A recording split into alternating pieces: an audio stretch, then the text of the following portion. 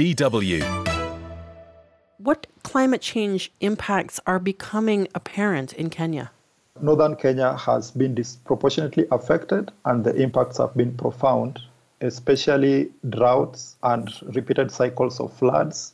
We've also seen impacts like livestock disease outbreaks, depreciation or lack of grazing lands. The communities in northern Kenya are mainly pastoralists. They keep livestock and they depend on livestock as their main source of livelihood.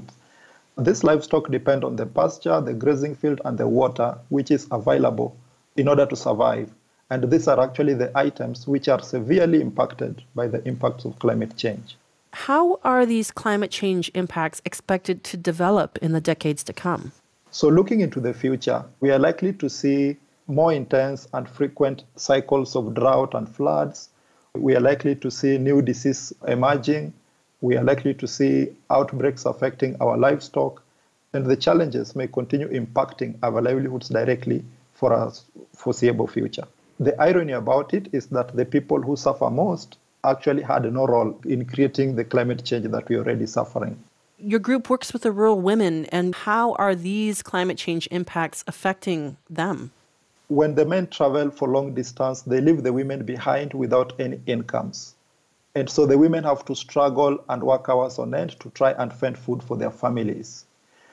Women are also not able to provide nutritious foods for their households. And sometimes children experience persistent malnutrition with very poor health systems around.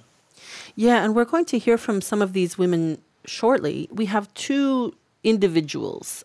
What can you tell me about Mercy Lekolo? Mercy Lekolo is one of our very successful, we call them participants, coming from Samburu County. Yes, and let's hear from Mercy Lekolo herself. Kitambo kiangazi ilikuwa inatuadhiri sana.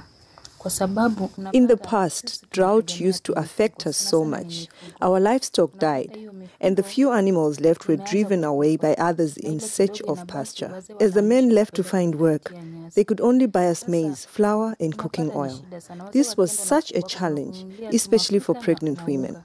When a pregnant woman visits the clinic, she is advised to eat a well-balanced meal. But when she goes back home, she has only maize flour and cooking oil, so that's what she eats. This really affected our health, as well as the health of our children. Our health deteriorated. And we have worked with Mercy, provided her with a grant, supported her and her group to establish their business, so that she's able to get that income to support her household. And how about Grace Naker? What is her story? Grace Naker lives in one village called Nkaremara. This is a village found in Isiolo County. She didn't have any source of income, and she was actually left with nothing. Well, let's hear from Grace Naker. When drought came, it destroyed all our livestock and sources of income. It left us without anything. When it rained, everywhere was flooded. It destroyed our business and homes, and people had to move far away to look for higher ground to live. After we identified and enrolled Grace, we also provided her with the grants and supported her to start a business. And from this business, Grace has been able to generate income alongside her other group members to support her children and take her children to school. Grace Naker talks about that. Let's hear from her. Even during COVID, when the schools were closed, we were able to pay their school fees on time. Our vision is to improve our lives, to educate our children, including up to university, and get great jobs. We want our businesses to keep on growing so that we cannot go back to where we were before BOMA intervened. Just like you and me, these women also have dreams, and their dreams is to make sure that they grow and become leaders in their communities, and their children grow to become serious people, respected leaders within their societies. Yeah, as a mom myself, I think about, you do everything for your kids. Okay, so you talked about the investment of $300 for 3 women kind of at a time. And so this is a pretty small sum that somehow seems to make a very big difference in these people's lives. But in light of the climate change impacts that are expected to really scale up in the decades to come, will that assistance be enough?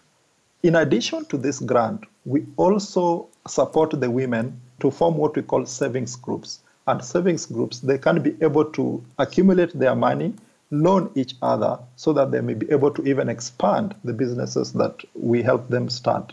So over time, we have seen women really grow these businesses from the small sum that we provide at the initial stage and become really big businesses that employ even other people, including men, in their societies.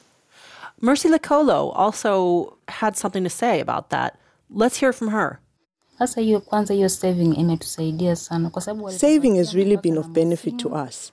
We were given mobile phones and saving boxes, which made it easy to run our businesses. Our savings are put in the saving box. With savings, there is no stress. We can use it to boost the business, and it's easily accessible. Any woman can approach her other women business partners and agree with them on when to pay back the amount. Why do you think it's important to help the most vulnerable people in society? The most vulnerable people suffer disproportionately. They are the most impacted by these challenges. When there is drought, they lack food. They can't get the 2 meals a day. They can't afford it. And even if they get that food, it may not be nutritious enough. They cannot access medical facilities. They do not have money to pay school fees for their children. They cannot get even, basic household necessities. And so it is important that even as we plan for our interventions, we go down to target these most vulnerable so that we can put them to a level where they can become self-reliant and resilient to the impact of this climate change. If we fail to do that, then we are going to see more and more human suffering. DW